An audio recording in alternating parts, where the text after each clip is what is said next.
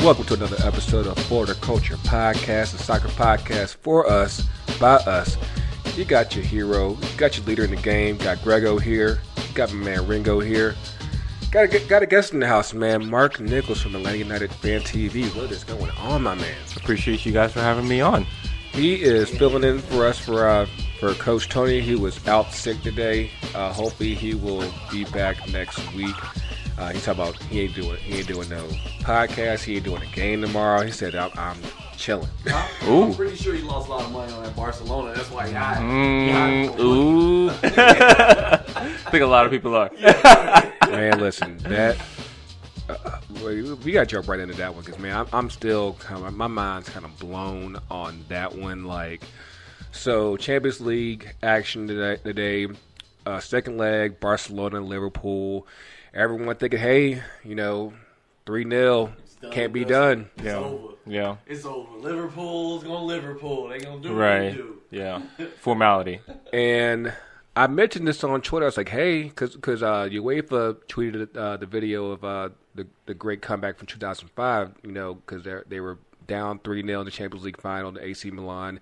They came back to tie up the game. They won in penalties. And I was like, they've done this before. And they have a whole game this time. A whole game. They went right back at it. Mind you, they didn't have Mo wasn't there. Bobby Firmino wasn't in there. Nope. You're thinking that, it's just a formality. It's crazy, though, because there's, leagues in this world that's doing away with two-leg stretches during playoffs. Because they said no one cares about that. People just want to see a one-and-done. Right. So it's crazy. I'm talking to you, MLS. Like, what the fuck? We need 2 legs again. Like, what are we doing? But it was exciting to see Liverpool get that breath of life. And it showed, it was a fluke that first game. You know what I mean?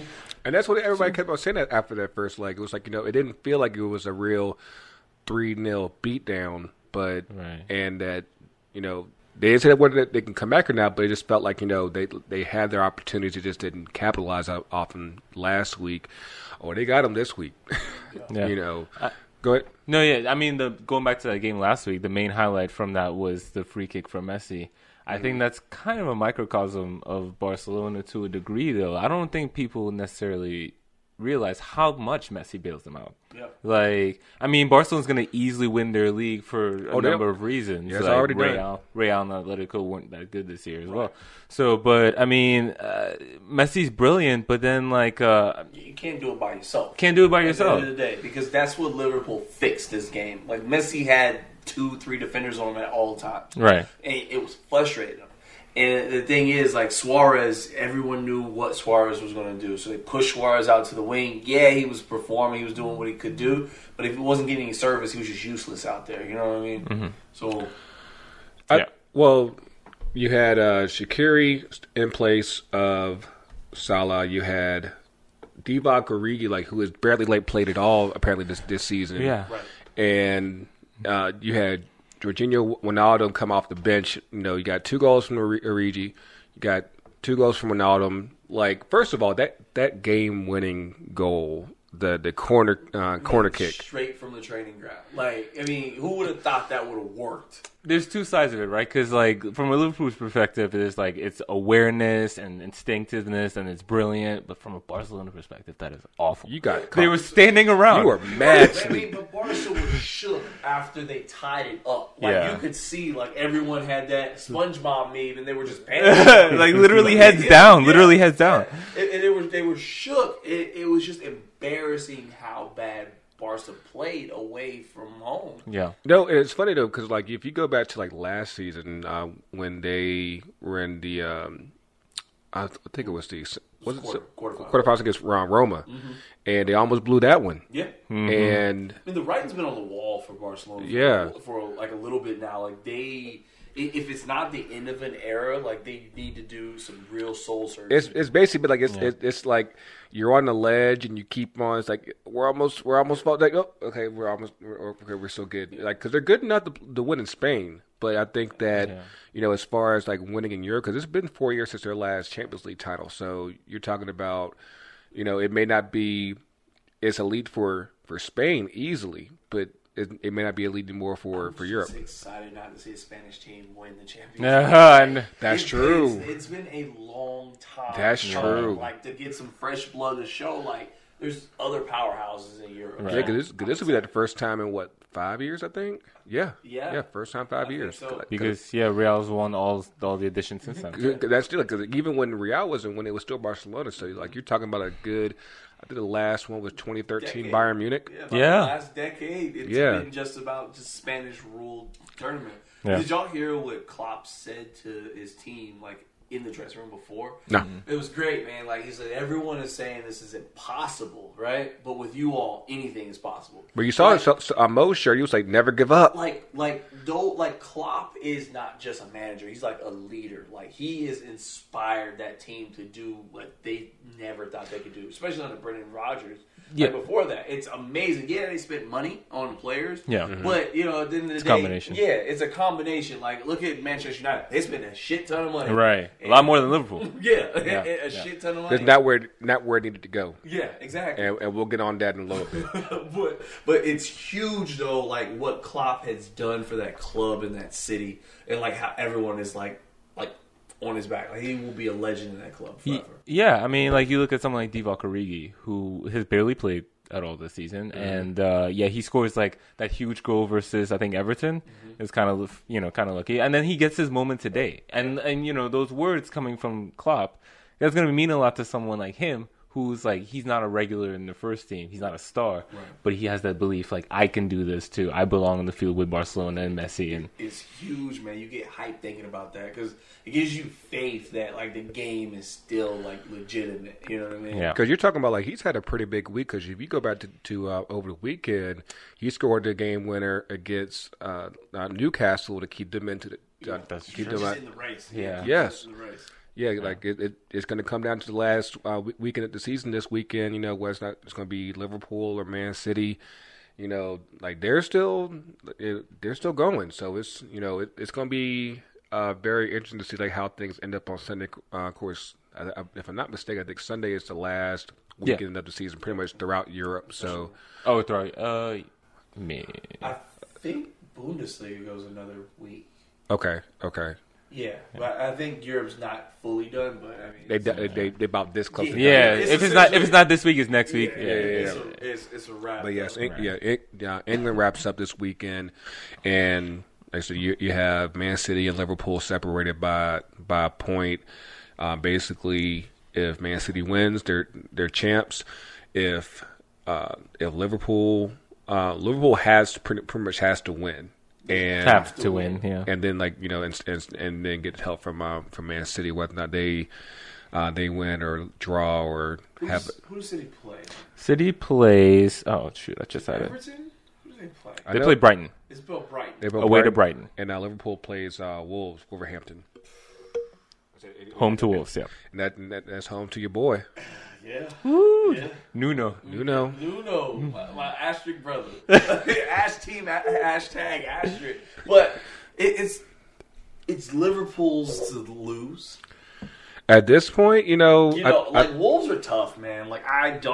Wolves are tough. Like that, if we had to pick, I say Wolves edge Liverpool out because Liverpool's going to have this hangover from winning this game.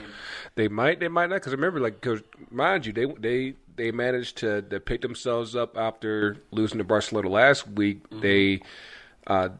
They were down to Newcastle for a minute. They came back and got the victory, and then rode that momentum to today on Tuesday. So I wouldn't say it's impossible. Liverpool, I mean, Wolves knocked off Arsenal.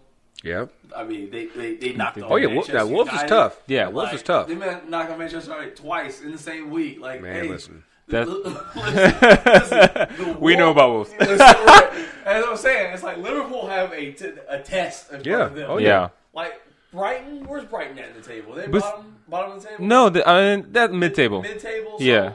They might coast it. Like. Oh no, the 17th. Okay, so they're safe. They're just safe because the relegation spots have already been decided. So that's done and dusted. It's really just about who's going to win the title. Yeah, I mean, and look at Brighton last week. They played against Arsenal, right? Arsenal was was involved in the top 4 race, and they drew to Brighton. Yeah. So, I mean, these teams, Wolves, Brighton, whoever, like any of the top 4 teams in their games, they're all going to come to play. You can't sleep on them anymore. That's the thing is every team in the Premier League has money now. Yeah. Yes. So it's like, Exactly. There's money, and then there's big money. Yeah. That's the thing with the Premier League, which separates them from a lot of the From everyone else, really. Yeah, a lot of the other leagues in Europe is because the bottom of the table can still perform. Yeah. And that's what's exciting. And did you see that Brighton versus Arsenal when they stole that match from Arsenal? There was a player, I can't remember his name right now. He sat there and laughed at Arsenal players on the ground crying, and I was like, "Yo, why is this not on the internet right now?" I did not see that. That is I'll epic. post that in the social. That was great. I was like, but that's what you want to do, especially when you break through. Like, you don't have a chance. But it's like, if you ruin someone else's chance to go to Europe, man, Exactly. it's the icing on the cake. That's football. I mean, that's sports. You know, you gotta give yourself reason to compete. Right, exactly, 100%. I mean, speaking of taking, not taking a chance of your advantages and everything, can we go ahead and pour out a little liquor for Man United? Could pour a lot of things. It's not a pour out. It's what they needed to start the rebuild. Like honestly, it's like no matter we spent all this money and we are no longer top 5 anymore. So okay, let's just overhaul the whole entire thing. The leadership has said they're going to go with Ollie. Ollie's going to be there. They're going to let him rebuild the club. We'll see what that means for next year. Pogba's probably out. You know what I mean? Mm-hmm. They're gonna probably groom it in the way Alex Ferguson groomed Manchester United back in the day, because it seems like that's what they're trying to do is get that original culture back. I think the more recent example that you could probably use is Liverpool. Yeah, because you're talking about like about 5-6 years ago, they were kind of in the same position where they had kind of fallen outside of the top 4. You'd have good seasons, you'd have bad seasons, and once they hired Klopp, I think they really put things in focus to where it's like, okay, this is where we are. They let go Suarez. They said, we have to, kind of get holistic with this if we're going to get back to among the elite. Of course, you go back to when they bought Virgil van Dijk at the middle of last season. You're talking about pretty much from January 2018 to now, you've seen them, basically go from an okay team to basically among the top 2 or 3 in Europe. right. Yeah. And, it definitely goes to show you that, one, if you invest and you have good people in place, results will come.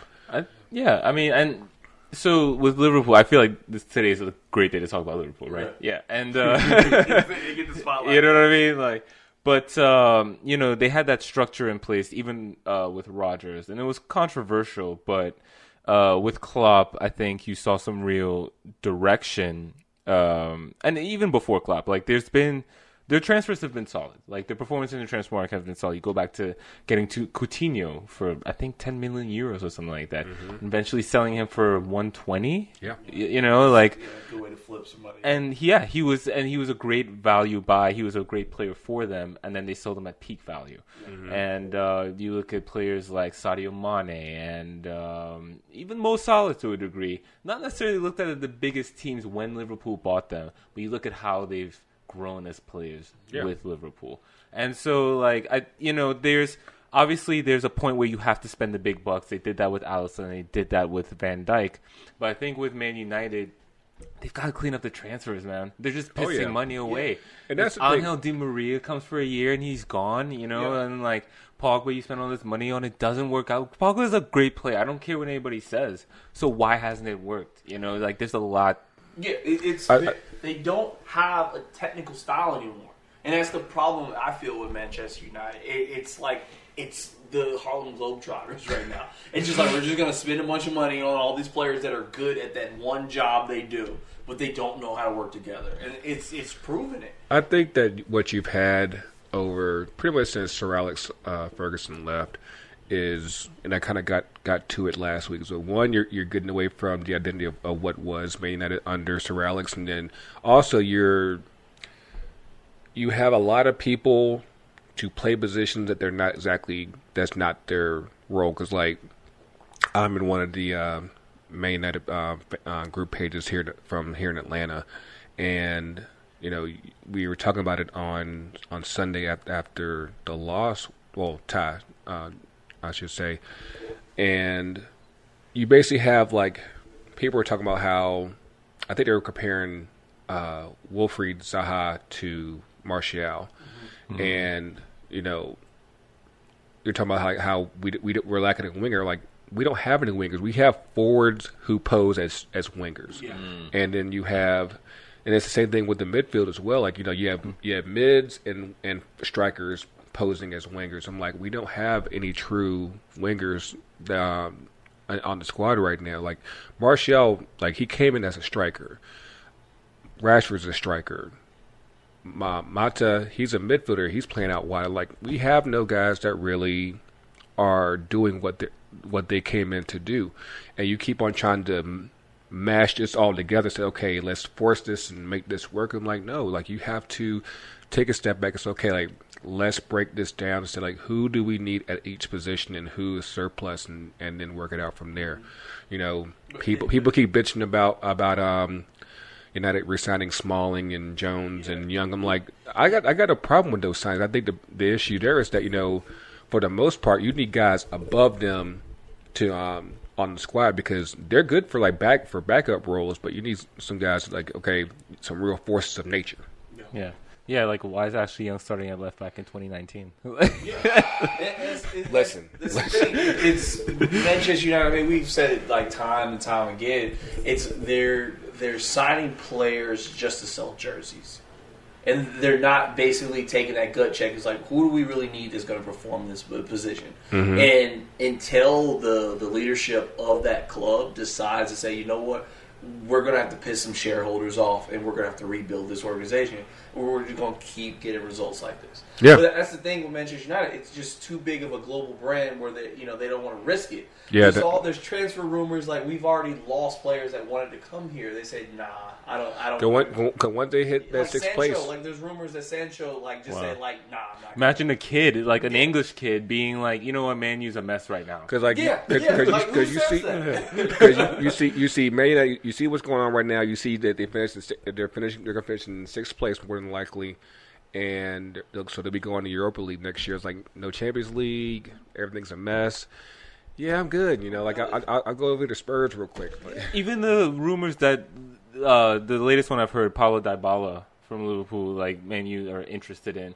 And again, like this is a player who has not been playing well. He's a good player. Yeah. I would be happy if he signed with Chelsea, but because your boy leaving, he told the guys in the car, it's like he gave it a head shake and he dipped. No, but like again, like is Paulo Dybala really what Manchester United need right now? Probably not, but if they go through with that transfer, that's another 100 million. Mm-hmm. You know, one thing they're gonna splash the cash. It's just dumb. One thing that I've noticed after pretty much watching this second half of the season under Solskjaer is that I don't think the attack is a problem whatsoever.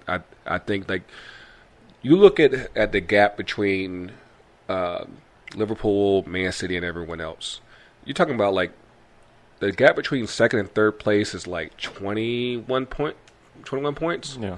You know, there's a huge gap, and both of those teams in the last 2 years invested one way or another in their back line, and the results show. Mm-hmm. And you look at everyone else, whether it's Spurs, whether it's Chelsea, whether it's Arsenal, whether it's United, the amount was invested in their back line is nowhere near as much. And like I said, the results show, and until someone figures out, hey, we might need defense, it's not going to get there. And because it's crazy, like when you think about it, because it's actually a pretty good year for England because you have you have Liverpool in the final. You could potentially have Spurs in the Champions League final with them.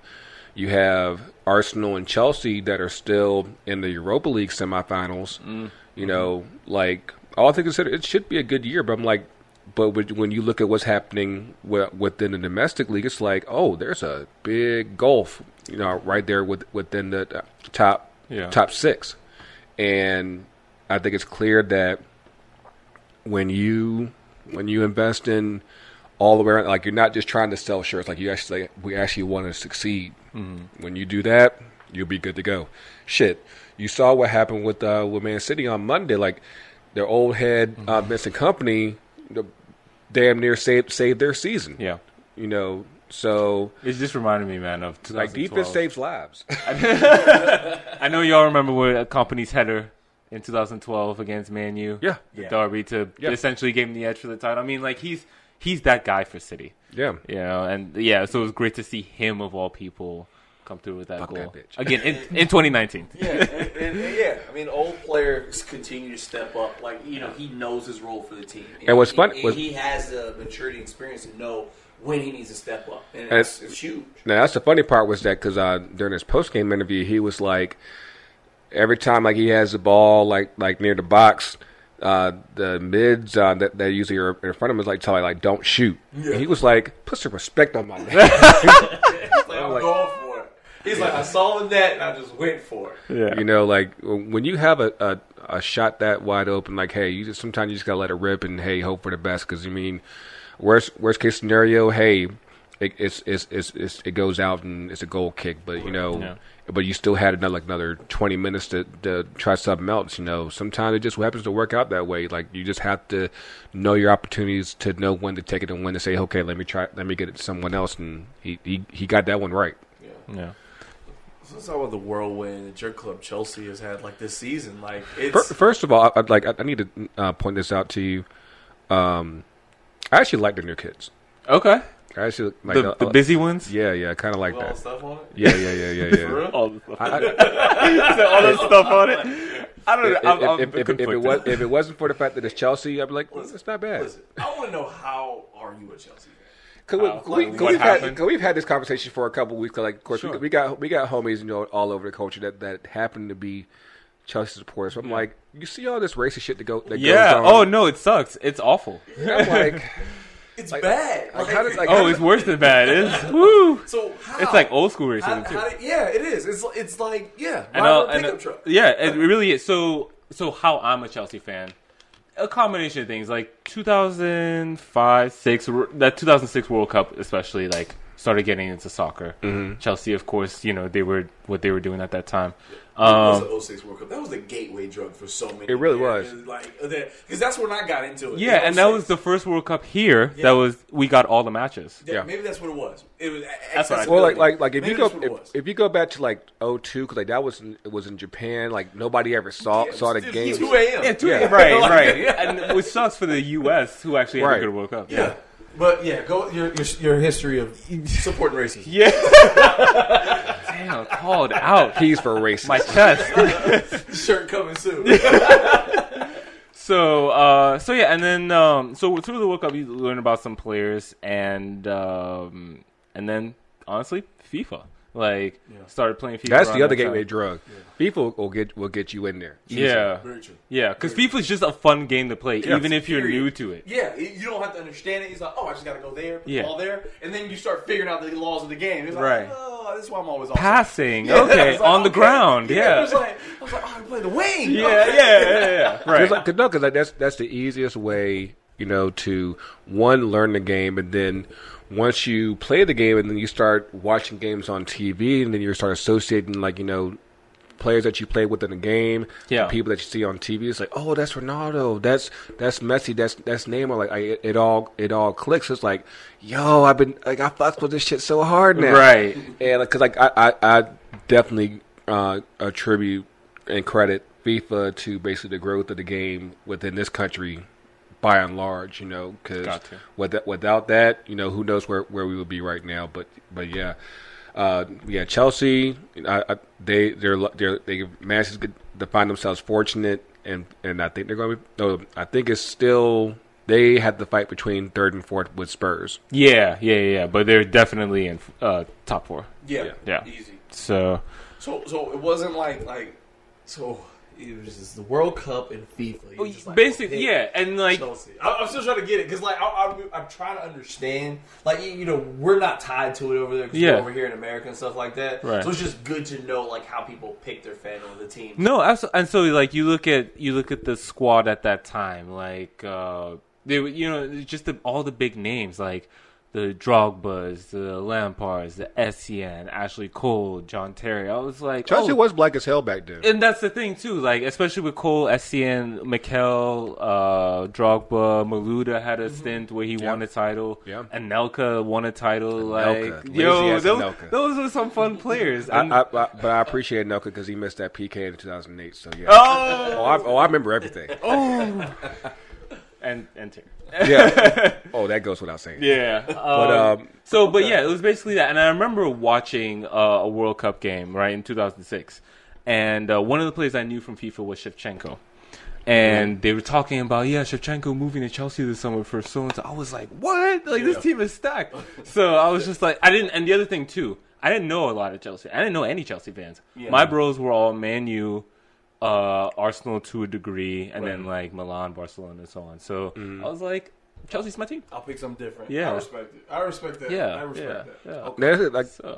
It's very funny, like how like I said, like the last decade it was Chelsea.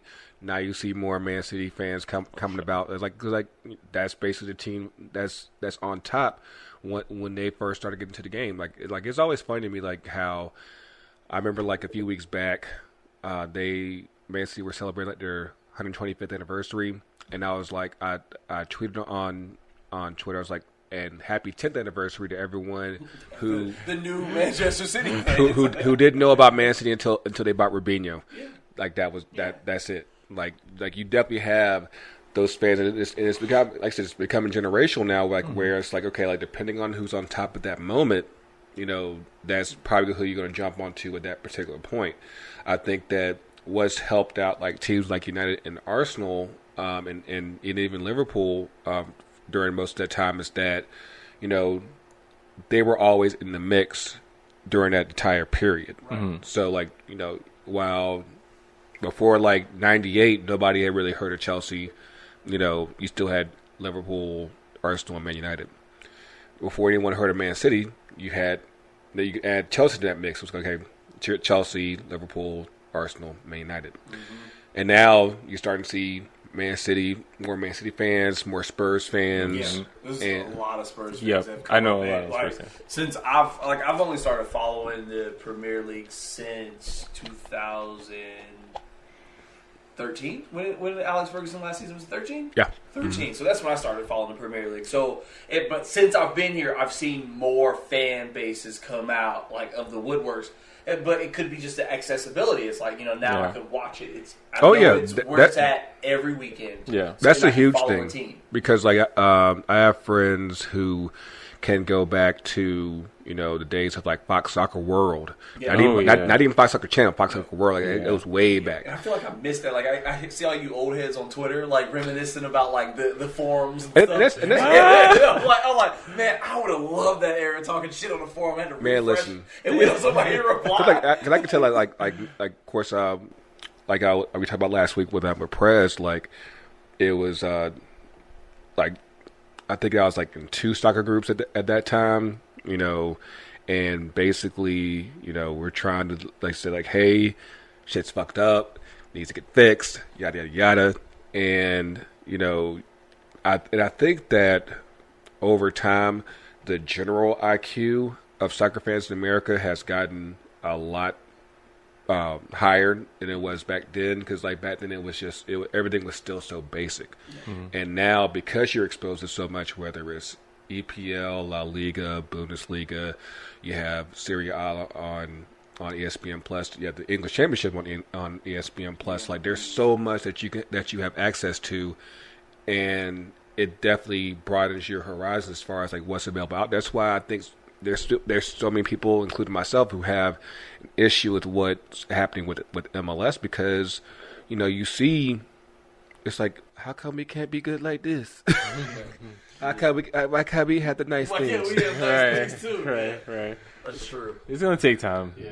It'll definitely take time. I do think that things are moving faster than people probably realize because you have of course, you already have the continued expansion with MLS. What people don't see is that USL is actually growing even faster than MLS. Oh, yeah. I want to talk about that. Like USL is nasty right now. It's growing quickly. Yeah. So your boys on top, man. Yeah, my boys, New Mexico United, man, they came in. They taking the league by storm. Man. Okay. But seriously, when it comes to MLS, and then we can transition to talk about the home team. Mm-hmm. It's the problem with keeping up with the Joneses. I think that's what it is. It's we're not. Especially fans of this league and in this country, we're not appreciating what we have. And it's just like, how come we can't be like that? Why don't we have what they have across the street? Mm-hmm. It's like, why they got a big screen TV? I want a big screen TV. Mm-hmm. And I got two right here. Yeah. And, Grego has 3 big screen TVs on the floor right now. That's a fireplace. A perfect example of keeping up with the Joneses. But seriously, it's like, enjoy what we have here because think about the Premier League back in the early 90s when it became the modern era. Right. It wasn't much on TV, but like people talk about it like it was so great. Like, and then you look at old videos of MLS when we had the shootout and shit like that. That shit looks so fun, and I wish that we still had situations like that in our league. Yeah. Because it what makes our sport our own sport. Like how the commercial says, "This is our soccer." Like, I believe that. And like I'm pro MLS, and like when you have Americans who hate MLS, I'm like, what's wrong with you? Like, or make it a point to not watch it. I feel like at this point you're ignoring it. Yeah, you know what I mean? You're doing it on purpose. Yeah. And it's like give it a chance, support it. If you want to be better, support it so the clubs can spend money to get the guys that you want to see over here. Yeah, but that's my soapbox. To your point, I think like there are people who I think are pro MLS and basically like their way is the best way. I actually consider myself more of a pro-American soccer, whereas like I want to see not just Atlanta United succeed. I want to see Detroit City succeed. I want to see Cosmo succeed. I want to see Forward Madison succeed. I want to see LAFC succeed. I feel it like we've done a little bit of travel in the past month or so. We've been able to see, different levels of the game. And, of course, that also includes their supporters and everything. And I think that, my assessment there is that there should be an avenue where everything is inclusive. Mm-hmm. Yeah. Because I think that when you just narrow it to just what MLS has to offer, you're missing out on so much of the environment that's available out here. Because you have an opportunity like what's happening in New Mexico, where nobody thought that a pro team in New Mexico would happen like probably ever. No. And Madison, Wisconsin. I mean, you know what I mean? Like Hartford, Connecticut. Yeah. It's like how you say you're pro-American. It's proof that the sport has finally reached that point where everyone says it's going to make it in 20 years. We've been saying 20 years for 60 years. Right. But like we've made that point where you have these small, quote-unquote, markets having record fan turnout in games. Yeah. Like in baseball stadiums, high school stadiums. Because you remember that comment that Garber made about Chattanooga? Yeah. Like it's situations like that, like, people want to say that, it wouldn't, like, the game wouldn't be viable in those small markets. I'm like starting to prove that wrong, like dead wrong. Mm-hmm. Yeah. And, and I think that the way that soccer works, it doesn't work the same way as the NFL, where like you could have I'll use the Redskins for an example. Like their stadium holds about just under 90,000 people. Mm-hmm. They're based out in Landover, where the Bullets used to play at, but their fan base is big enough to where they'll come from Maryland, D.C., Virginia, and wherever else, all to come to that one game. It's a much more holistic take on it with soccer, where it's like if you're from that area, from that local immediate area, you're coming to go support your team. Like you're probably not going to be one of those people who, go from Jacksonville, Florida, to come to United like that often. Like if you got a team right there, it's like, hey, I want to support my team that's local to me. Because I think that's something that the MLS hasn't quite figured out yet as far as like how to grow its ratings. Is like, you know, you have high ratings in the areas that the teams are in, but like, you know, you're not gonna get someone in Mississippi like, you know, I'm gonna go watch MLS, you know, because I don't have a team, like there's no one really representing me, right? But they'll go see, you know, their team that's local to them because that's who represents them, yeah. And you have to find a way to improve the footprint to where everyone's involved, so that way everyone has a stake and everyone feels like, hey, they're involved. Otherwise, it's probably not gonna work. Yeah, I mean, and I think it's possible. I think it's very possible in the U.S. I mean, England, right? My roommate always makes this joke that England is the size of Alabama, and they have 92 professional soccer teams. That's not including amateur and semi-pro teams. Like there's like seven just in London alone in the top 2 or 3 divisions. So yeah, it's possible. Like that's the thing too. It's like in the U.S. we wouldn't have to cram 5 teams in the city. Like there's enough cities, even enough urban areas to go around. I will say that my dream is that there's a team in every borough in New York. that'd be so amazing. But yes, continue. No, but I mean, so I think in terms of the expansion, USL is providing a great outlet in that regard, giving these communities an outlet to have a team and grow it and see what becomes of it. And then in terms of where MLS comes into that, it's weird. Obviously, it's different from other leagues because of how MLS is and U.S. soccer in general is structured. Right. But I mean, I see a future where there's like a U.S. Premier League, if you will, and it's like 3 or 4 divisions deep, involving big cities, small cities, medium-sized cities. Like we can do that here in the U.S. Yeah. Change will have to come in U.S. soccer. Sure. Change comes. CONCACAF has to make it happen, but let's get into the boys, man. Our home team, Atlanta United. Woo! Like it.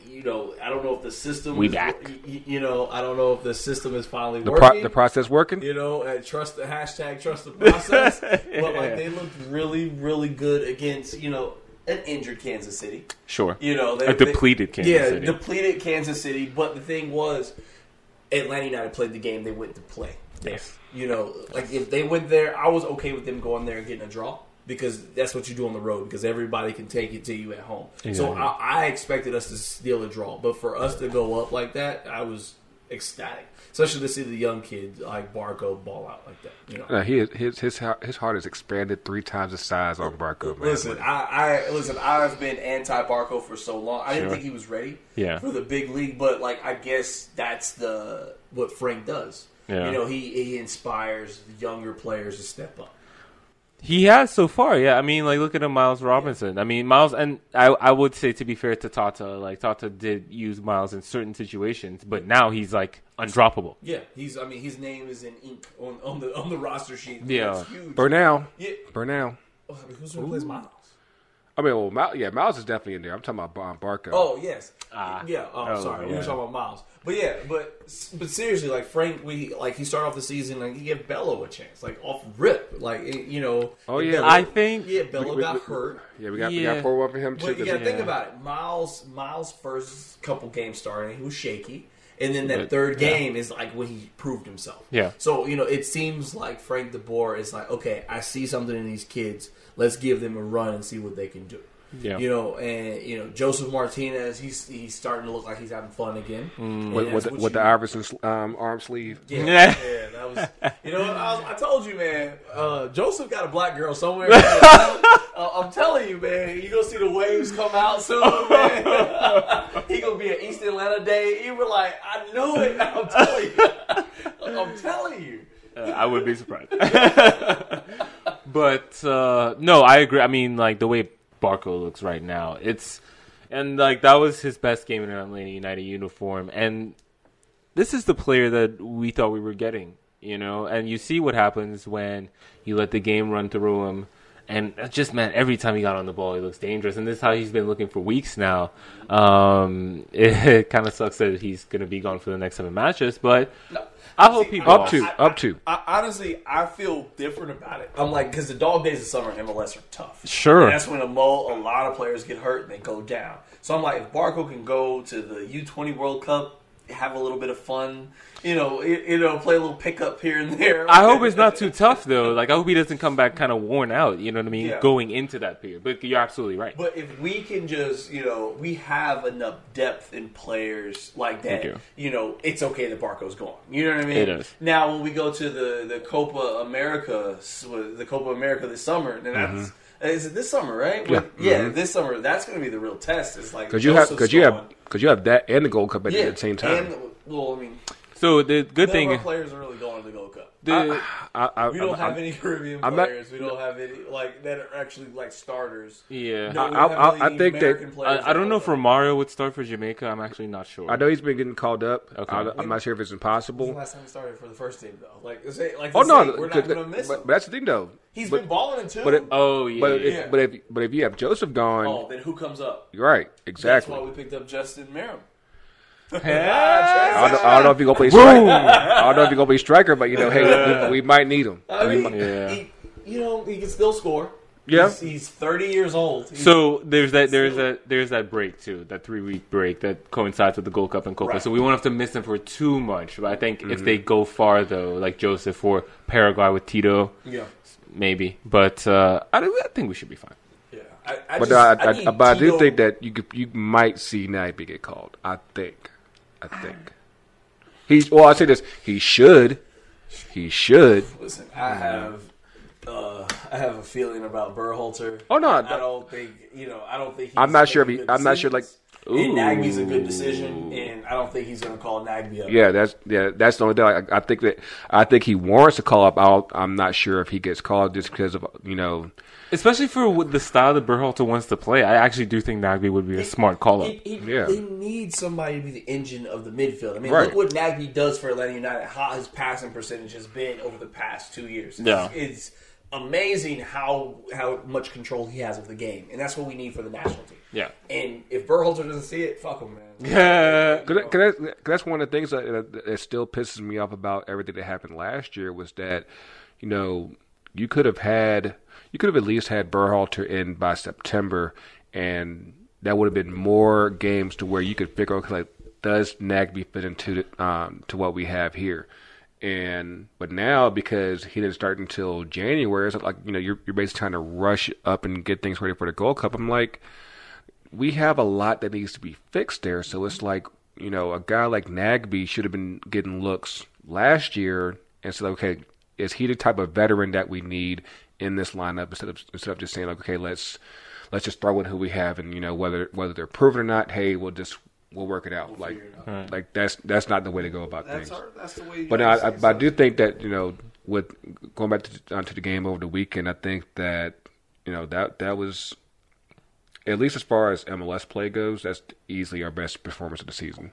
Easily. It has, and the thing was exciting about it is it reminded us of last year. It's like, cool, we still have it. It's still in there somewhere. Mm-hmm. And I think Frank is finally starting to see the progression, because for the first 6 matches of the season, like, he's been sitting down and doing tactics. Mm-hmm. But this time he was actually involved in the game. Like, he was inspiring players.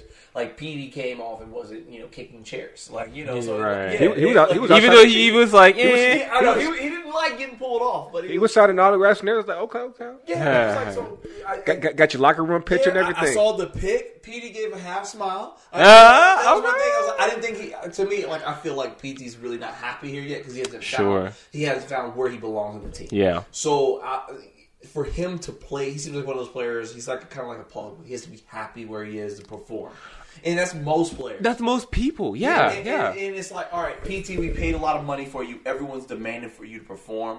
So, what's going on? The pictures before this past game of like on the training ground, he's over there, looks like frustrated. He looks like he can't get the drills down and stuff like that. And I was like, huh. I was like, I don't know, is he like not happy? But like his wife just got here, you know, she's finally here, so now he get a home cooked meal after practice and stuff like that. So that goes a long way. Yeah, it's I mean, so yeah. Missed that companionship. Yeah, and you know, I'm excited to see kind of how our front line gels together now that everyone's performing. I think one of the things you touched on is roles. You know, and like getting comfortable in roles, and we saw that happen with Barco. And I think we're starting to see a consistent shape. We're starting to see a consistent team that's being selected that makes sense. So that's good. And now that Barco goes, I believe Frank has already confirmed that Tito comes in on the left. So, which means Tito, PD, Gressel supporting Joseph. Like, I like that. Yeah. I like that a lot. You know, and like let the game run through PD now. Like, so who do you feel is our true number 10, PT or Barco? Ooh, I think it's Barco. Yeah, it's what's on? Explain. So, one of the things that we loved about Almiron was his work rate. It was unmatched, especially for a player of that position. And for a while, it took Barco to get to that point. But we're seeing that now, like the work rate on both ends, you know, and especially with the ball, like driving the team forward, being the spark in that engine. And I think that that's what Atlanta needs out of their 10. And I wouldn't mess with success, quite frankly. So right now, I probably roll with Barco at like give him more. It should be fluid. Like the real answer to that is that it should be fluid. But give Barco, let him do his work in the middle, and like the other players like adjust around him. So like a PD, for example, I feel like a PD should be good on the right wing, cutting in onto his left foot, taking fullbacks on a one-on-one. And because he's still good with his right foot, you know what I mean? He can still make passes with his right foot. But a lot of analysts say that PT played better when he was in the middle. So it's like if Barco plays behind Joseph, beats that creative midfielder player, and it's like, where does PD go? It's like, how does PD adjust to that? Yeah. If he is more comfortable and he is more effective there. Because you see that, you know, in the past 2 games when PD played right there, you saw how dangerous he was. But in the first lead up 5 games, you know, he played out on the wing and he was kind of just out on the island. Yeah. I don't like when he plays on the left because I feel like that forces him to like just rely on crosses, right? And that's not. But we need Gressel on the right. That's we do absolutely. That is a fair point. Yeah, so it's tough. Right? It's tough. It's because you have 2 guys that essentially do the same job, and it's like, okay, how do you get the most out of both of them? Yeah, you know. But we have to grow our fan base. Like Kansas City, like what does Kansas City have to do to like basically fix what they have? Like last year, they were like one of the best teams in the West, and this year, I mean, it's the Champions League. They're kind of like us, man. Like, you know, they bombed out, and right now they're just trying to catch back up with their conference. It sounds like get healthy is one of the main things they need to do. Just like how it was with us, I think we caught our rough stretch when people started getting hurt. And it's kind of the same thing with them. Like, you know, like you got ran ragged trying to balance MLS and Champions League, and it's like, okay, we just need a break, get our shit together, and you know. It's week 9. Oh, it's gonna get tough. It's gonna get tough because U.S. Open Cup that starts, of course. It starts up actually tonight. Yeah. Of course, the MLS teams got a few rounds before they get in there, but like eventually that's gonna be on the horizon as well. As far as, you know, you're working another competition to work into that load, and if your guys aren't healthy, that's just one extra game that week where it's like, okay, who can we rotate? And that way we're not worn out for MLS play. Yeah. And that's going to be a tough call. Like I said, like, you know, that's always was my issue with the schedule change, because like, of course, we're about to get hit hard pretty hard too. Is that we have like 8 games this month. Like we have the game on Wednesday when pretty much like by the time this episode comes out, most of us will be on the way to the bins for the game tomorrow. And then you have the game on Sunday against Orlando. Like it just keeps going, you know. Like like it's going to be a real tough stretch. Like hopefully everyone is like I think for the most part we're actually probably the healthiest we've been in a while. So it's like, hopefully it lasts through at least majority of that stretch to where even with Barco being called up by the Argentina U20 World Cup squad, we're not missing a whole lot. No. Yeah. I mean, it's going to prove the stress that you're saying. It's going to prove our academy. All the awards our academy has been getting and things like that. It's like, okay, let's put your money where your mouth is. So all these players are going. Who could we move up to the first team? Like some of these guys have been on the bench for the first team. Let's get them a run. Romario, you've been balling for A2. All right, let's put you up front. Let's see what you're going to do against. If he's still here, yeah. If he doesn't get called into Jamaica. Yeah. So it's going to be a fun, tough summer for MLS. Right now, like Philly is balling, LAFC is balling. There's some teams that are just up there. I think that this season, I think there's more top teams, certainly more competition from an Atlanta perspective.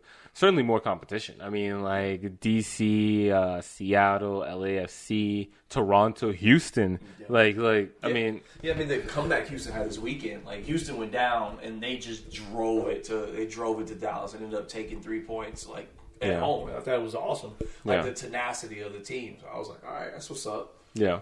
So I mean, like retaining MLS Cup is going to be difficult. I think this from here on out, I think most games are going to be difficult. Yeah. I think we should expect a challenge.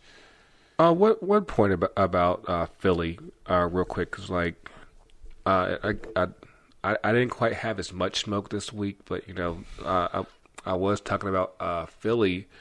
I think it was on Monday, if I'm not mistaken. But you have there was an article that came out. I forgot. I don't know if it was Business Insider, but I'm not sure. But they were trying to take credit, give LA credit for the stadium boom in the MLS. I was like, that's not correct because one, if anyone, it should actually be Houston, because up until when Houston Stadium was built, pretty much all the stadiums up in MLS were out in the burbs, all the mamas and papas and everything, and then. Houston was able to build a stadium at a relatively decent cost in downtown, and even though people still don't show up, but at least that was kind of like the benchmark. So okay, we can build in the cities now, and that's what allowed a team like LAFC to get in there. But what you have is that you have teams that are out here in the suburbs that can be good, but nobody goes out to go support them like that. They'll still have basically it's like the supporters and the wives and girlfriends. That's about it. Yeah, and it's because the front office doesn't have faith in the product they have. I don't think it's that. I think that honestly it is. Let's talk about Atlanta. Let's talk about LAFC's front office from jump. Mm-hmm. They were always out in the streets. They were they were at every festival. They were getting everybody hype about it. They were tagging train stations. I'm comparing both cities. We could bring in Cincinnati. They did the same thing. They were they had a real solid street team, and they were getting people hype about it. And that's huge, because it's like, okay, cool. These people are putting this thing. Let me go check it out. And then if people go to the games and they have a good time, that's huge. But it's going to happen. Every team's going to have that hot, be hot and sexy. Then it's going to have that lull. And but you could have that, but at the same time, if you are truly committed to building your fan base, you'll be out there whether you'll be out, at least promoting your team, win or lose. Right. And I think that what you end up happening is, and it's something that's happens way too often in this country, is that it's like teams expect that if you're good, the word will get, basically they're relying on word of mouth. Yeah, it's too much choice though. And I'm like, there is too much choice, but like I said, if you're just relying on word of mouth, I don't think that's half-assing it, because you have to put some money behind that muscle. Hey, check us out, because it's not going to be enough to just say okay, we're good, come see us. No, right. I think that's what messed up the Silverbacks here. I was because when they actually were good back in 2013, no one knew about them. Nobody knew about it. You're not putting in any effort to get that word out. Say, hey, you have a good team here in Atlanta. That's the difference. That's the difference between having united here, and instead of having, you could have had the Silverbacks be that MLS team. Yeah, but like I said, it's the street team. It goes into it. It's like you have to constantly be out there and be involved in the community. And that's where a lot of these teams, like, they mess up at. Like, Philly should be way bigger than what it is. Yeah. Like, Philly should be on their second or third expansion if they really embrace the town they're in. Because they had that planned into their stadium. Like it's like, hey, this is where our stadium starts, but, with more demand, we can expand here, then expand here. And that hasn't happened yet. Yeah. And, of course, we've already talked about, the stuff going on with Chicago. It's like you're basically stuck in an awful-ass lease and everything. But going back to Cincinnati, they're trying to build a culture, but, of course, on-field results aren't showing, and they end up firing their coach. Yeah. I mean, honestly, I think that was really premature, the GM, to fire the coach this early, especially in their inaugural season, because everyone is still trying to figure it out. Like the coach, the training staff, the players. So that's why I think it had to have been more. They said it was more than the field results. I mean, in the press release said it was because he was fucking up the culture in the club, and the club had such a strong culture before they came to him. But he was there beforehand. Well, the pressure got to him. And I mean, there's a follower. I follow somebody on Twitter. I know he's a Cincy fan. I think he talks about the kits. But I mean, he tweeted it wasn't a surprise. I don't know if it's a shock for a lot of Cincy fans. So I do think, there was something going on, and it had been coming. And I mean, he criticized the roster, which is like the latest MLS trend is, hey, my players aren't good enough, guys. Help me. Because before that, you had, of course, we were talking about it last week with the Kravitz and everything. They ended up firing their head coach, Anthony Hudson, on what was it, Friday? Yeah. And,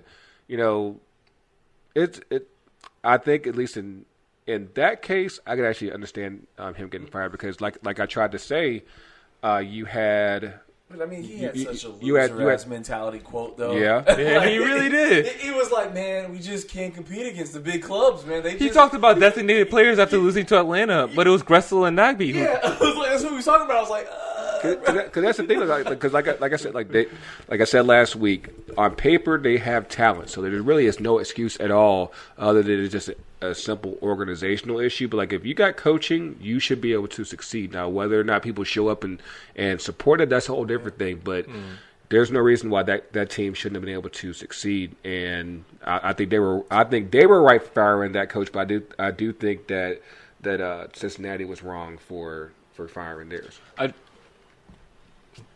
just wanted to talk about Cincinnati a little bit and like how they've come into the league and how they've been out there and building the culture.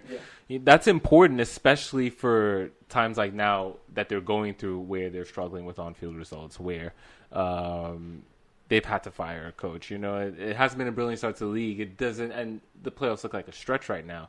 But their fan base is still out there. You look at Philly, on the other hand. And times are great right now in Philly. It's like one of the best one of the best starts to a season that they're having, but they can't get the people to the games. Yeah, because the thing is, Philly is marketing like to be so far away from Philadelphia. They're marketing to Philadelphia instead of embracing where they're at now. Yeah, like it's like embrace the town you're in now. Like get everyone out.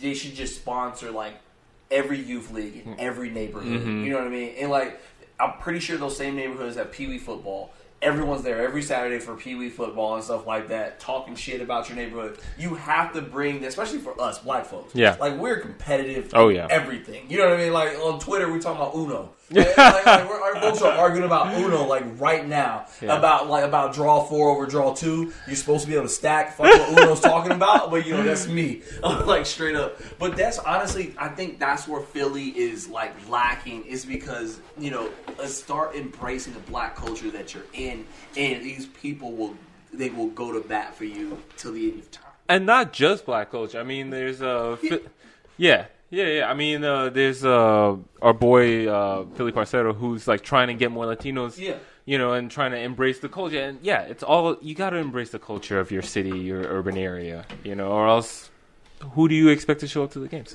We have a 60-minute substitution. Entering the game is CEO Kane. I'm here.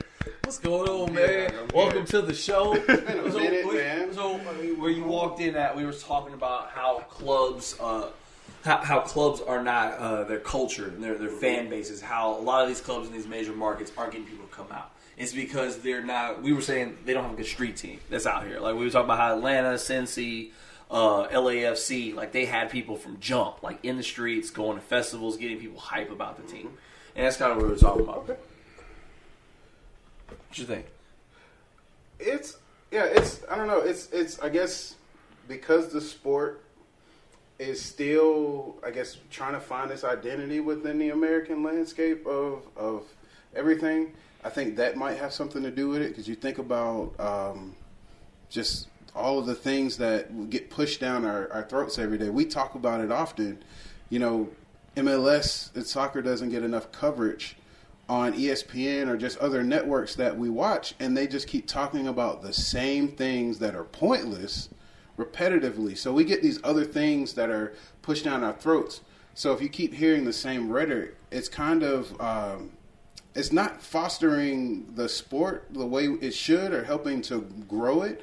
Even just mentioning it can help plug that into someone's brain and thought pattern. Like, okay, this is something to consider in the landscape of sports, especially within American sports, the way that we have things. So, looking at Atlanta United, like you just said, Atlanta United, Cincy, LAFC, they've been able to grab the market and push it relentlessly and let people know that, we care about it. It matters. Mm-hmm. And I think other markets should take that message. Even the teams that have been around since the inception, I don't know exactly if they've been consistent with pushing that, just letting people know, like, hey, we matter. I know there's other sports that are going on in our cities, but don't let it cloud what we're trying to do, and put some respect on our names. Run your race. Right. Exactly. Exactly it. Some cities have it lucky though, like Seattle, Portland. That's like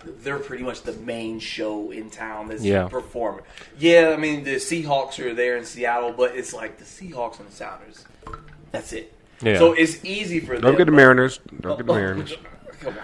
All right. Hey man, but going to your point, like take a team like Orlando that is pretty much just them and the Magic, right? And like you had, it goes to like if you have a strong focus and commitment, then people will show up. I think that what happened with them was that you had that initially for like that first year or so when they were playing in the Citrus Bowl, and then once they got, it's funny because like once they got into their own stadium, it was like, okay, what we do now? Like I don't know what to do with my hands. And it's funny, like that was one of those stadium moves that was hugely heralded. Like I mean, I remember like people making a big deal about the supporter section, the standing only, like first to be seen in the U.S. And people were excited about the community in Orlando, and I still think it's there, but the team has not followed through.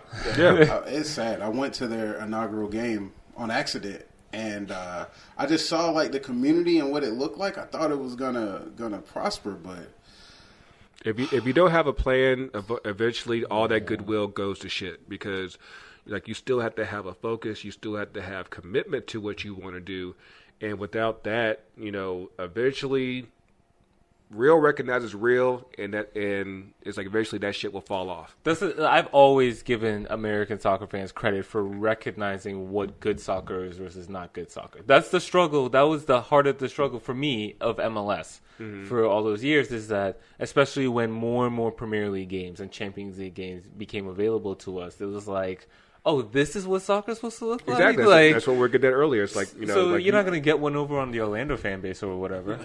Yeah. And that goes back to what we were saying earlier. Like, like with all all the soccer that we have exposed to us, we can recognize when people are bullshitting. And if you out here, it's like, hey, like we got a team, it's out here. If you want to come support it, hey, that'd be what's up. But if not, hey, we still cool, man.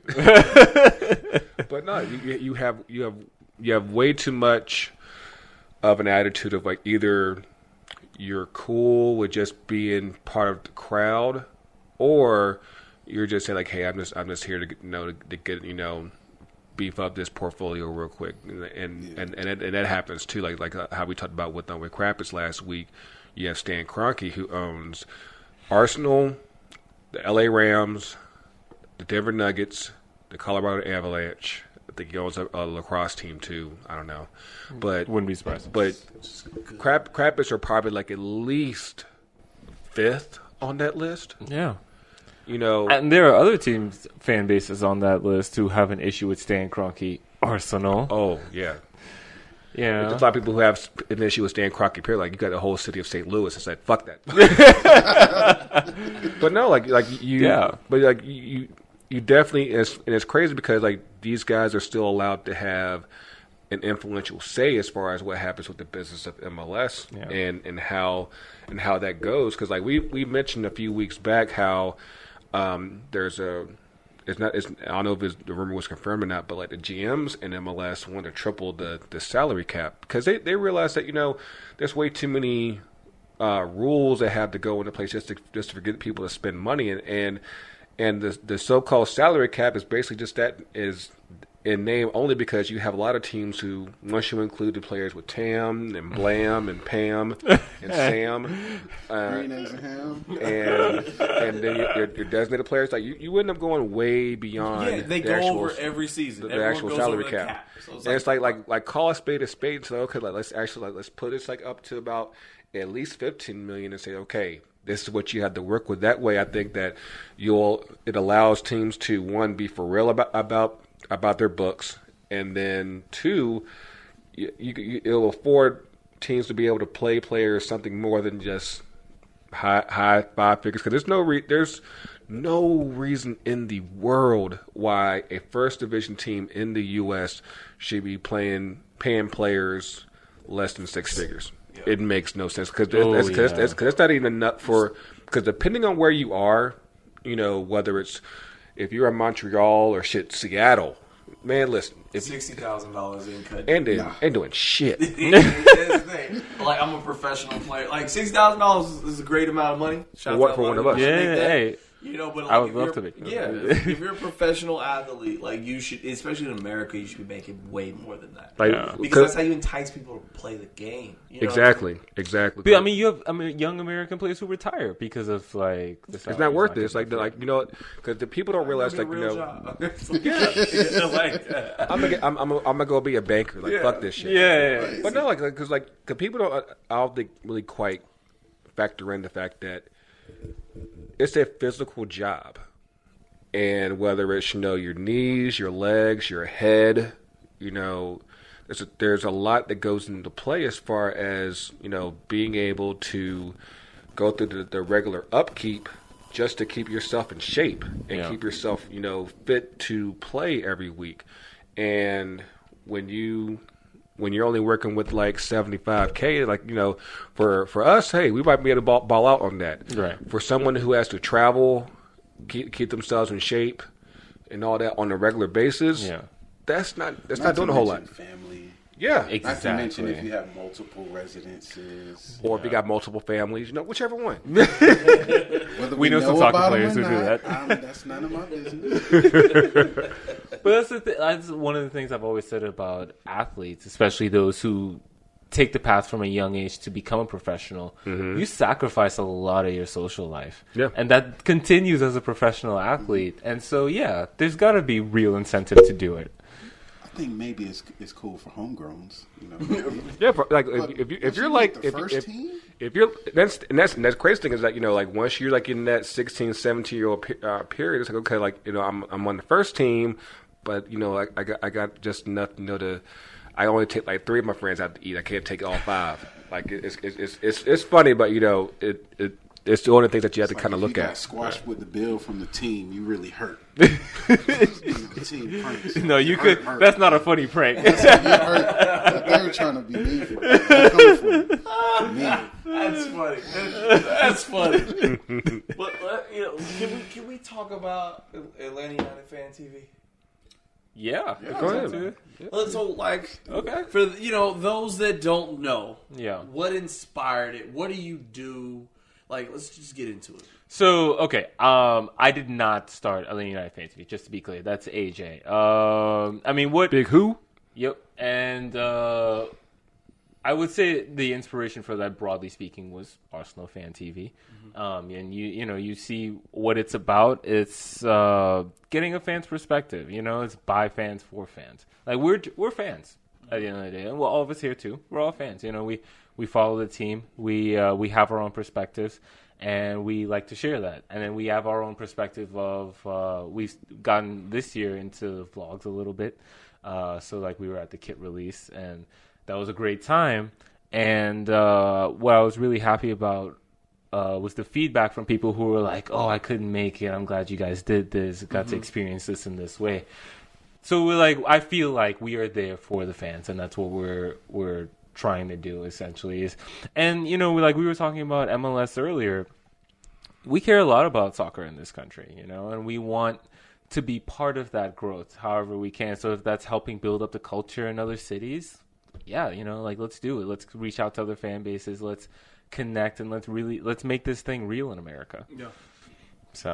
So let me ask you kind of what has been some challenges you guys have had with it, because like when you look at Arsenal Fan TV, it could be a lot, especially on the guests and the crews there. Have you had those experiences like that here with Atlanta United, especially how rough this season's been? Like, has someone wanted to snuff you?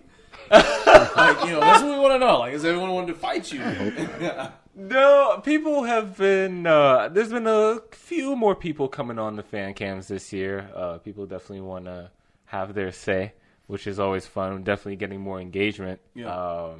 And so when the hard times come, it gives you a little more to talk about. We've had some rants. So but see, and that's what the rise of Arsenal Fan TV has been. Really, been truly, the detriment of Arsenal. Some people say is because their best episodes are when people are ragging on the team or they're angry. I was just watching this week. Yeah, so you know what I mean. So and that's like been the best thing that they've shown. So like some people, like I've seen it, like they fear that's what Atlanta United Fan TV could become. Like you guys grow as Atlanta.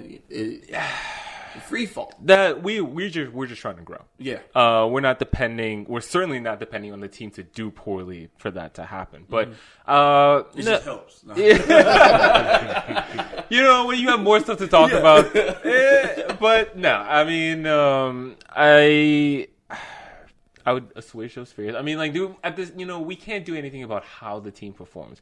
We are always going to support the team. We always want the team to do well. We don't want to be divisive, you know what I mean? But at the end of the day, we have to remember that, especially for our fan base that's bigger, there's a lot of different opinions coming from a lot of different directions. I mean, there are DeBoer out accounts, and I don't know how active they are right now, but might be quiet right now. Where they at, though? Where they at? But at the end of the day, I think everyone deserves, a chance to give their perspective. So, what's unique about our club, and everyone always says it, is the amount of black voices and black faces there are around our team. Yeah. Kind of give me, your perspective of being a black male that loves this game. How do we get more of us in front of cameras and in front of microphones? Mm-hmm. What's kind of your opinion on that?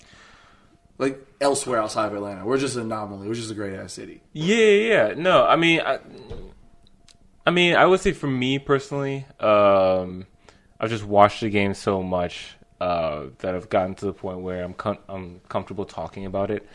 And I think that there's a lot of us out there, So I think it's really... But getting us comfortable to talk, because that's the thing. Exactly. Giving us an outlet. Because you got into the game 2006 when I got in the game. I remember going to my first American Outlaws, watch party. Yeah. And, everyone was looking at me like... You a fly in the milk. I was like, who's this black guy? I'm looking around like...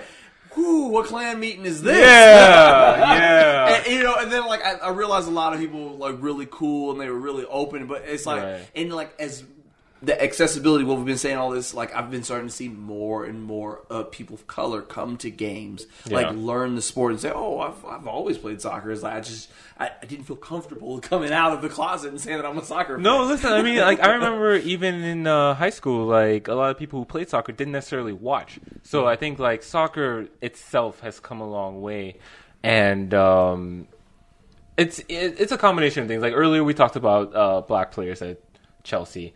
And kind of the effect that it had on me as a fan, and we talked about City, like Sterling. Sterling's going to bring so many fans to the city, him alone, especially with how out front he is about confronting racism, which is fantastic. Yeah. And so I mean, in terms of bringing it back to the game in America,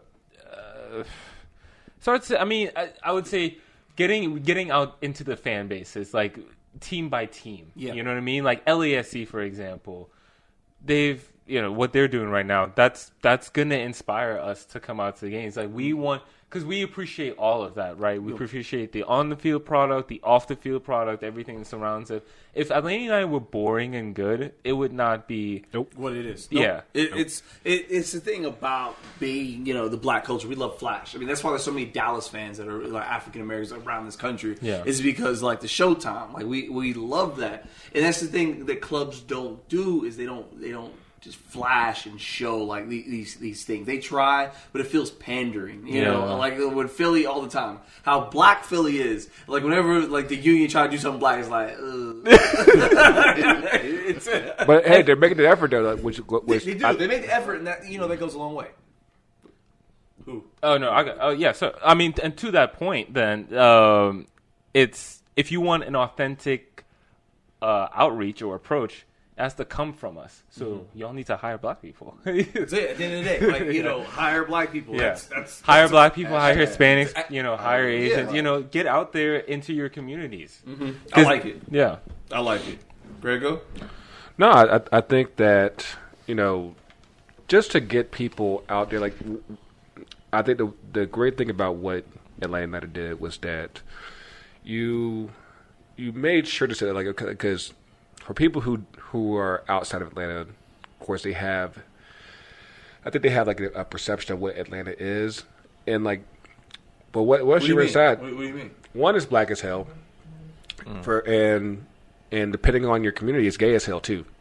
So, and I think that what United has done better than just about any team that I can probably think of, maybe outside of like Seattle.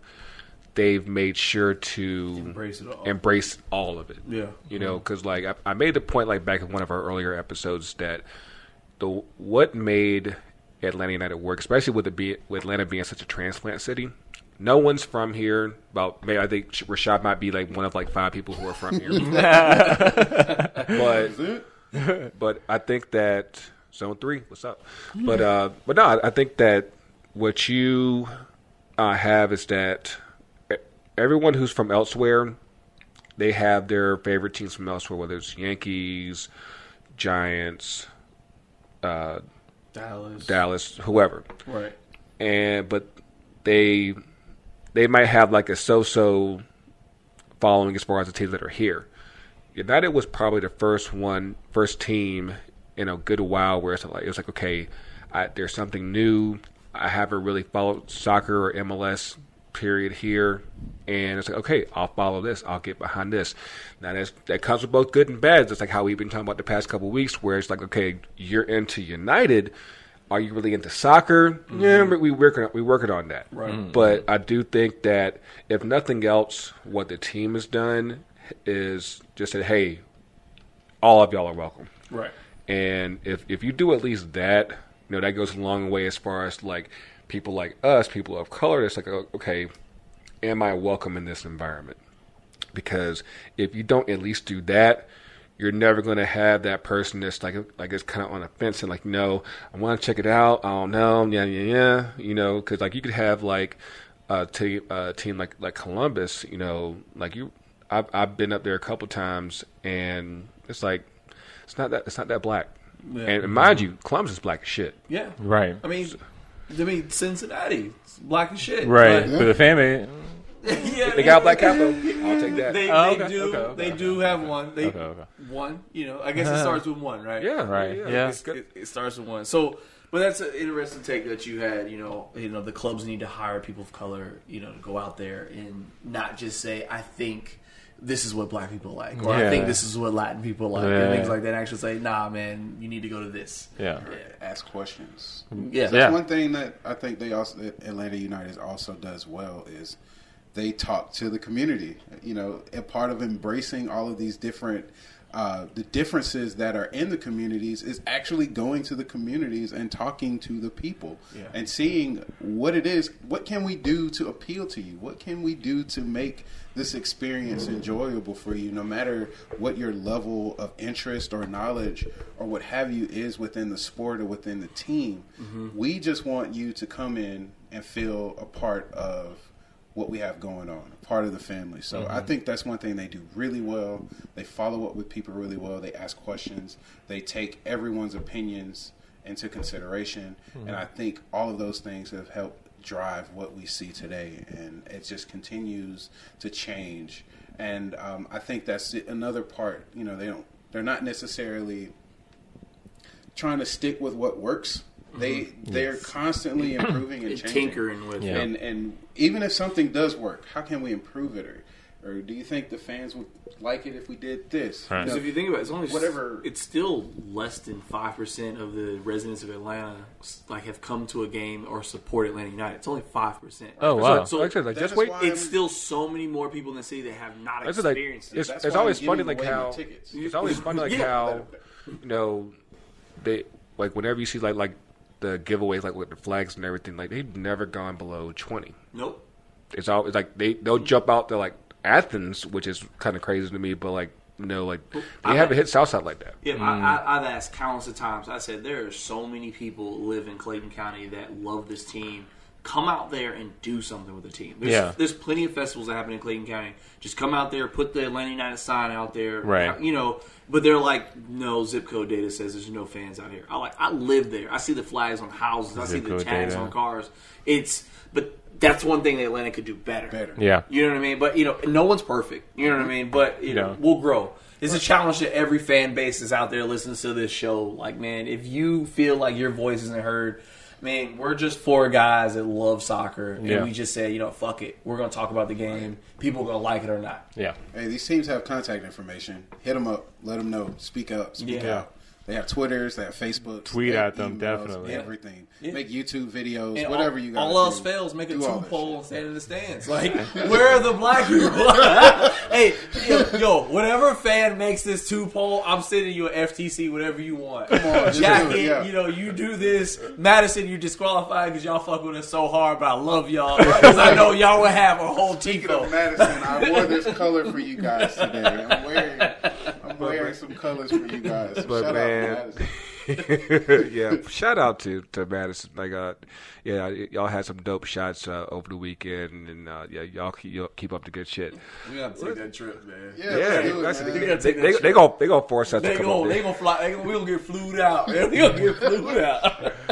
But let's wrap this up with talking about the women's national team. Their World Cup squad just got announced over the weekend.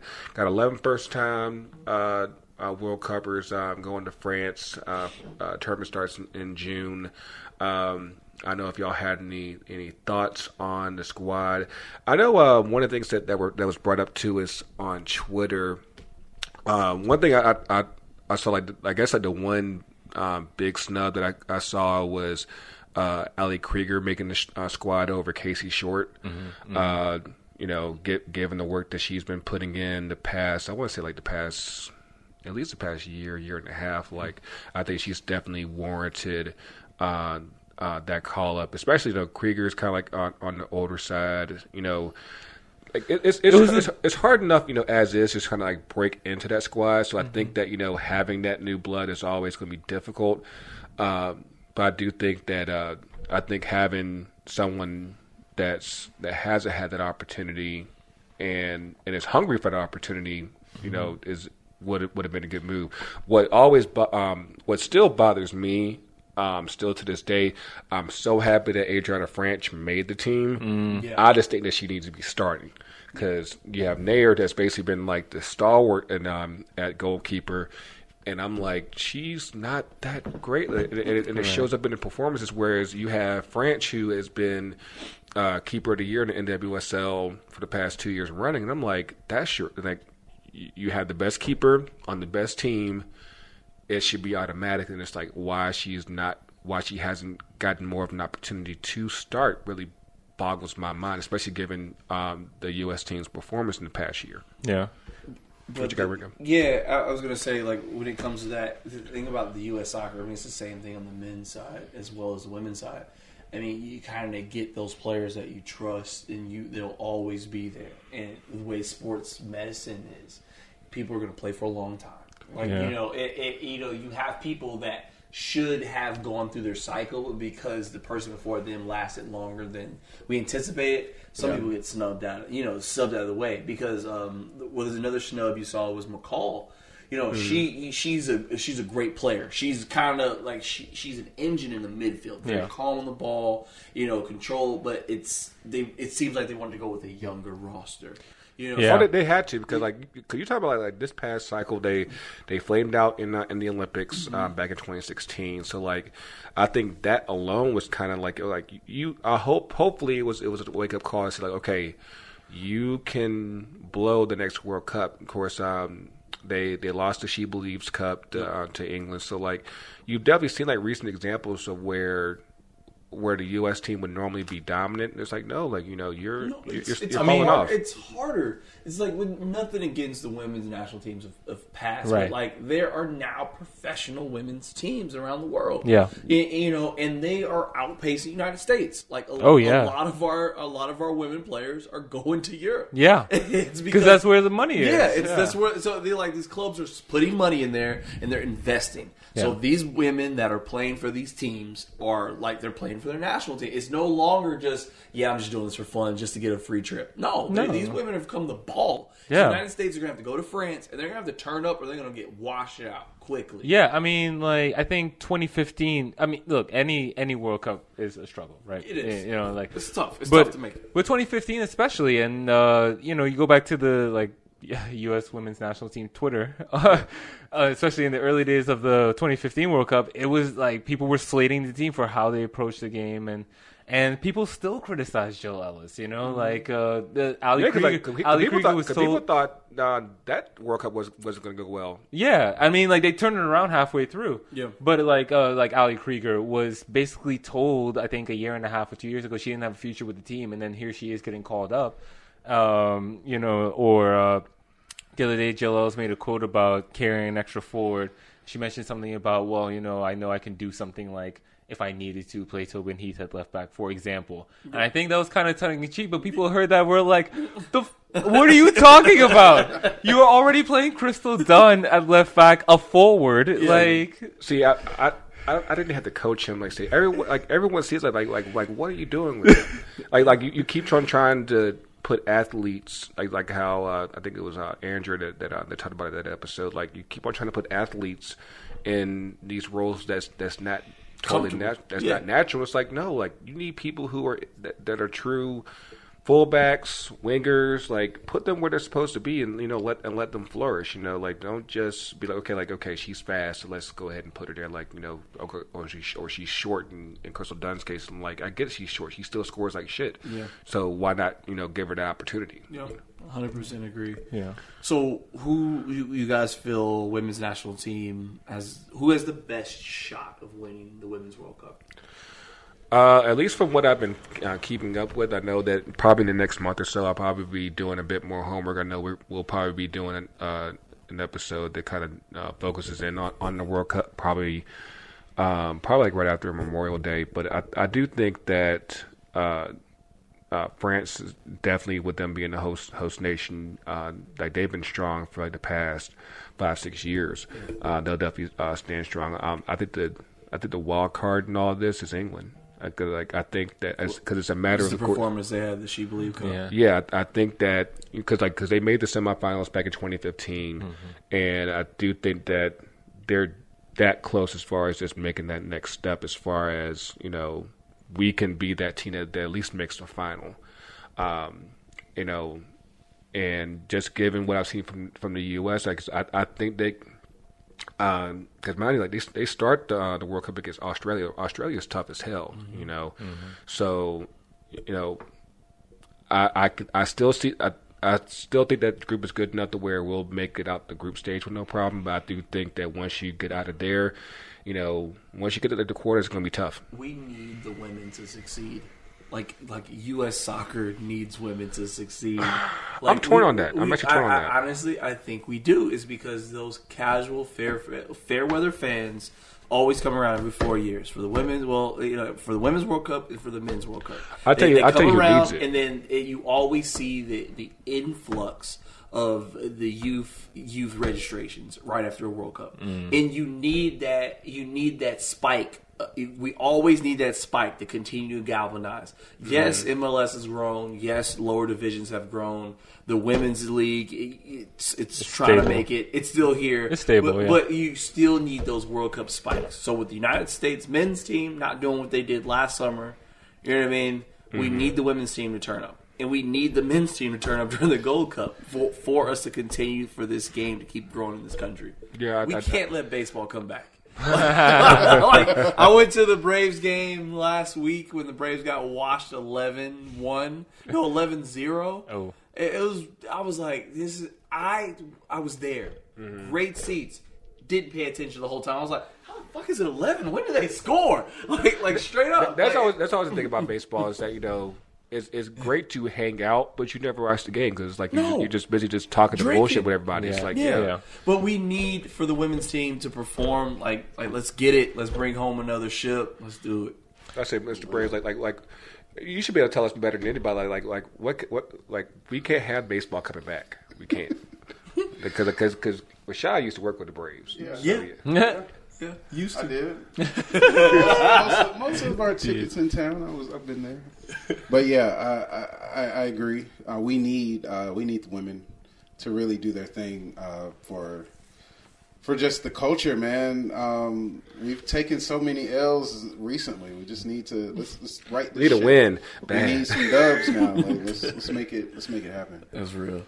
Cool. I think that's good. Like solid we do need to pour one out for Sunday. Yeah, Sunday. Oh my God, Thrones. That was one of the worst episodes written. It was terrible. I try to justify the episodes like a lot of new Thronesies out there, but it was a bad episode. I keep hearing. It sounds like a bad season. You know what? No, the season's been crazy. At least from everything. Of course, I think that episode can be best described with the Starbucks cup on the table. Yeah, that was So Sunday, I chose to watch United over. See, so did I. And so I've been hearing about the episode, and I've been reluctant to watch it. But this damn Starbucks cup, it's everywhere. It's everywhere.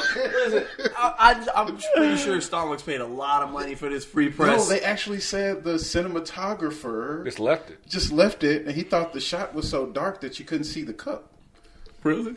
But it had the lid on top. Was it's the same guy that shot the previous episode in all black? It's the same guy. He might need to get his eyes checked. I'm thinking so. You know what? But it's all good because for the Game of Thrones fans that listen to the show, next week's episode is going to redeem it. It's going to be lit. You got to watch the show. Just go back. Do it like The Wire. I didn't watch The Wire until it was off the air. And just go back and just watch it. It's great television. It's the last real big TV show we're gonna have in a long time. Everything's gonna be on Netflix and Disney Plus. Yeah, Disney. True. Yeah, Disney Plus is gonna Disney's own about us. to take over. I already know Disney I just gave them my bank account. I said, I got kids. Here you go. I got kids. They love Disney. You. There you go. Marvel. Marvel's all on there. Everything. Yeah, Star Wars and everything, man. Man, Throwback, what? even stuff your grandparents might have watched back in the day. The old like, racist Disney days. but I heard eventually they're supposed to be like merging both Disney Plus and ESPN Plus together. Yeah. One package for like honestly, it should just be one package for like $15. Yeah, I think it would be cheaper than that. Yeah, Bro. Yeah. I'm canceling. Buy Comcast. Straight up. So much content. Yeah. Man. But Rashad, I like that hat you got on, man. You like the hat? I really like You that like this hat? You like You this know, hat? so for those of you that can't see, you know, he's rocking a flat brim 5-panel. FTC 5-panel hat. That's right. You know, where can one find some FTC gear if you want to show your love for your club or your love for the culture? FTCUTD.myshopify.com. And tell them again for those that like made us like stop tuning, they sneezed and they missed it. FTCUTD.myshopify.com. But shouts out to everybody that has been supporting the brand, supporting the culture. Like we're shipping shit all over the place. Yeah, we really appreciate it. Glow in the dark name sets. We doing everything, man. I'm telling you, man. That Sticks one Yeah. with the marathon. The marathon continues. Yeah, Man, yeah. Because I hit up Watt Sticks on Instagram over the weekend. I was like, hey, I made this online. I'd love to get this out to you. Of course, I showed him, some of the stuff that we've already done, and he was like, yeah, like he loves that shit. So I'm gonna try to get it out to him. Hopefully, in the next couple of weeks. We're working on some new stuff, especially with our name sets. Because I got some. Like you thought the glow in the dark shit was good. you thought the 2-panel was good. Bro, you thought the probate jacket was good. You ain't seen nothing yet. Tell him. But yes. Continue to support the culture. Like I said,